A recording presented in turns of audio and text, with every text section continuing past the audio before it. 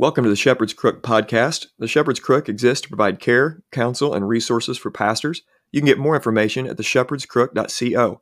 My name is Jared Sparks, and I'm a pastor coming alongside other pastors, reminding them of the chief pastor. Here we are, it's episode 13, and we are working through the pastoral priorities. Today, I'm talking about pastoral priority number 2. I'm answering the question, what does a pastor do? What does a pastor do? Let's pray. Father, we just thank you for your grace and your mercy. I ask that you would help me as I'm talking about this pastoral priority and just give me wisdom and insight as I work through this. And I trust, God, that you're going to help. And I ask for all these guys out here who are listening that you would help them as they shepherd their own family, as they manage their own household well. Just help in that. Give them grace. And just lead them. That's what they need. That's what I need. Jesus, it's in your name we pray. Amen. All right, pastoral priorities. What does a pastor do? If being called into the ministry, if being an elder is called a noble task by God himself, and if there are prerequisites to being an elder, then it would seem like that the prerequisite requirements of being an elder and the prerequisite responsibilities are of greater nobility. And what I'm talking about today, it just simply is noble, and it's managing your own household or shepherding your own family. So pastoral priority number 1 is the man and his God, your life with God as a pastor. Pastoral priority number 2 is managing your own household well, or shepherding your family. Now, I've talked about this before in the callings of a pastor, the 5 callings of a pastor. So if you go back to the pastoral calling number 2, you can listen to some of that. Today, I'm going to talk about some things that are more specific about managing your own household. We get it right from 1 Timothy chapter 3, starting verse 2. Therefore, an overseer must be above reproach, the husband of one wife, sober-minded, self-controlled, respectable, hospitable, able to teach, not a drunkard, not violent, but gentle, not quarrelsome, not a lover of money. He must manage his own household well, with all dignity, keeping his children submissive. So what does it mean to manage your own household well? Well, here are a few thoughts. Home life is the best indicator of how you are shepherding, how you are doing as a pastor. It's not first looking to the church and asking, okay, how's he doing? How's this pastor doing in the church with everything that he has to do and all he's responsible for in the church? The barometer of pastoral health is the home. That's the place to look. And that's the place to consider in your own heart, how am I pastoring? How am I doing as a pastor? The first question that you need to answer is, well, how are you doing at home?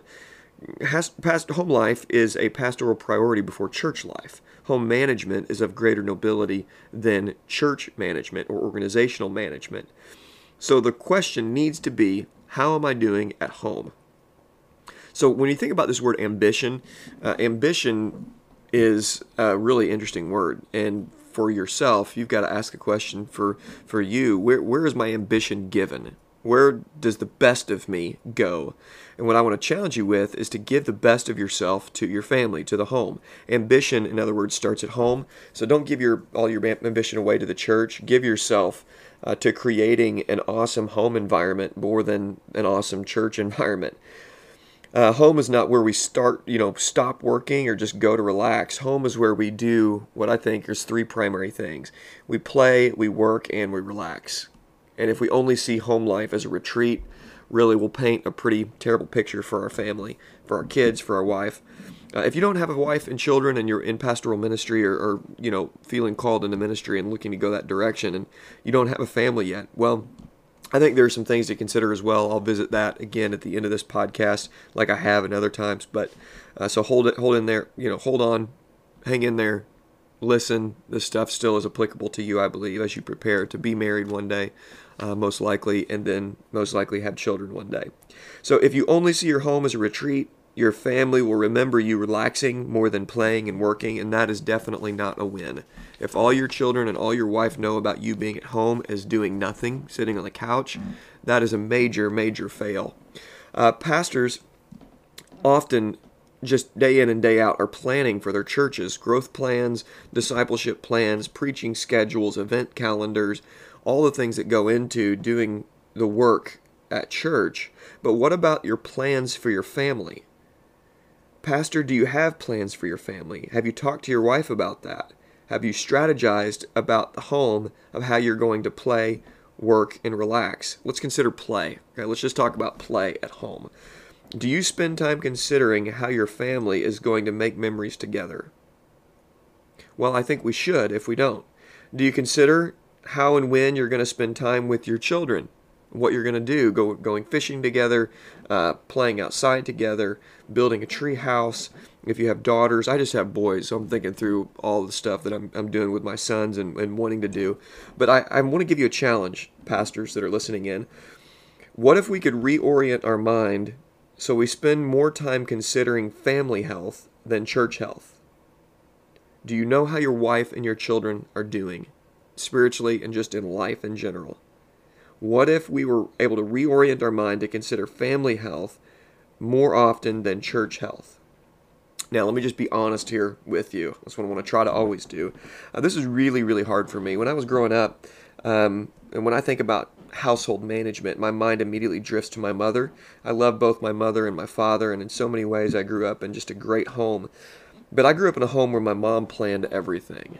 My mom planned everything that our family would do. My wife asked me one day, she said, "Honey, why don't you plan vacations?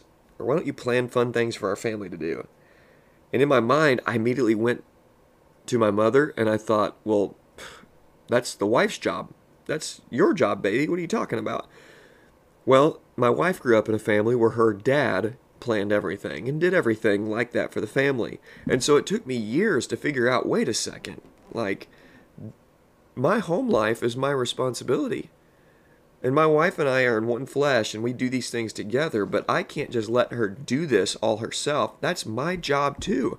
I have to plan for my family. I have to think through and strategize. How are we going to have fun and build memories? I'm the one that needs to be planning vacations as well. That doesn't just need to be all my wife's responsibility. Pastors, take responsibility for creating a fun environment in your home. Have a family day. Show them how to play. Make sure when you're at home, you're not just checking out. And it's a huge, huge deal. So play, work. Let's talk about work. Let me just talk about home maintenance for a second.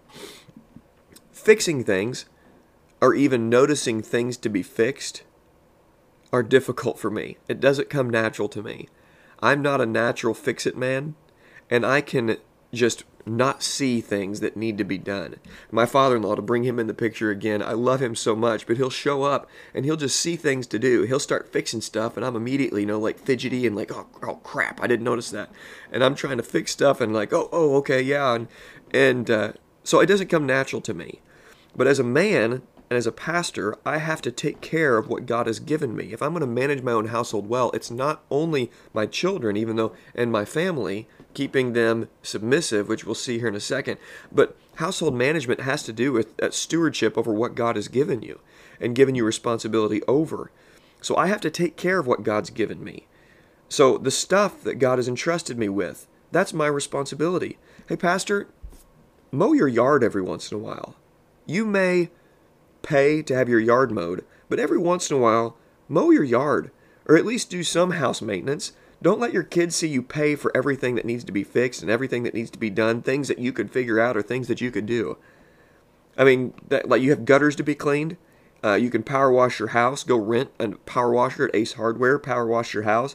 Mow, weed eat your yard, get the oil changed in your car or your truck, your van, whatever you drive, and include your kids in the process. Let them see you working and invite them into that. Teach them how to do things as you're going. Teach them how to do stuff. There are so many kids that don't know how to do anything because their mom and dad haven't taught them anything. Dad, take responsibility to bring your kids along and show them and teach them how to work and how to work hard. Don't just check out at home. Work at home. So don't let your kids see you regularly sleeping in on your days off. Wake up, get up, train your children how to start the day well. We don't need a bunch of kids going around seeing their dads. Pastor, if you're sleeping in all the time, quit it. For real. Let them see you getting up and work hard. So if we live like this, our kids will take notice. Now, we talked about play. Now let's talk about relax. Show your kids how to rest. All of us work as Christians in a place and from a place of rest because the work ultimately has been done. We don't see work the rest of the way that world sees work, both spiritual work and physical work. We see it differently. We're not working to justify ourselves or to give us a sense of identity. Work can give us great purpose, but not a place of identity, because our identity is in Christ and the finished work of Christ on our behalf.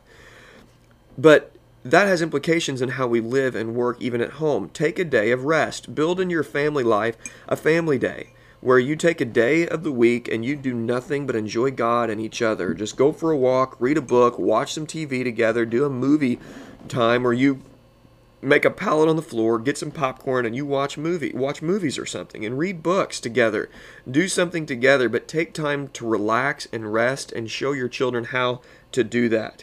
Now, if you're living like this, when we see keeping your children submissive, if they're seeing you play, work, and relax, they're going to trust you. They're going to submit to you. They're going to respect you. They may not be perfect children. They're going to be crazy, because kids are crazy. I mean, kids are awesome, and my gosh, they're terrible. I mean, they're amazing, and I want to honor them, but man, they can be crazy sometimes as well. It's just life with children. If your kids are older, it's the same way. Your children, being a parent, it's just hard. It's just hard. But from home, as you and your wife do this together, and as you are learning to be one flesh with your wife and growing with her, let your wife and your children see you playing, working, and relaxing at home. Now, if you don't have kids, if you're not married, all right, let me just ask you a few questions. Are you taking care of what God has given you? Okay? Is your stuff in order? Things like cleanliness matter. Is your apartment or is in your house, is it a wreck? Is it a disaster? Well, are you stewarding the gifts God has given you, or are things just chaos and out of order and a wreck?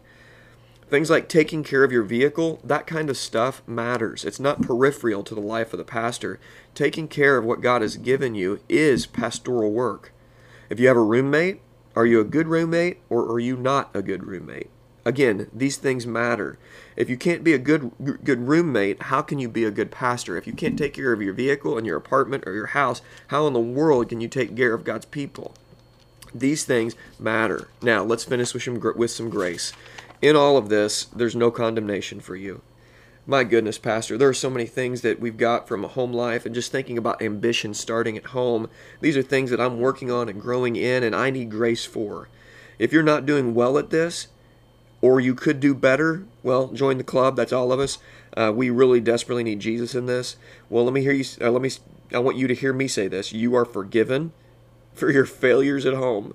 You really are. You're forgiven for your failures at home. Praise God. So here's the deal. Move forward and do better without fear. Thank you for listening. For more information, please visit theshepherdscrook.co. For care and counsel, please call, text, or email to set up a session.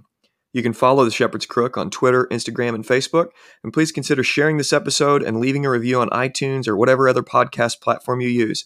And let me encourage you to remember Jesus Christ.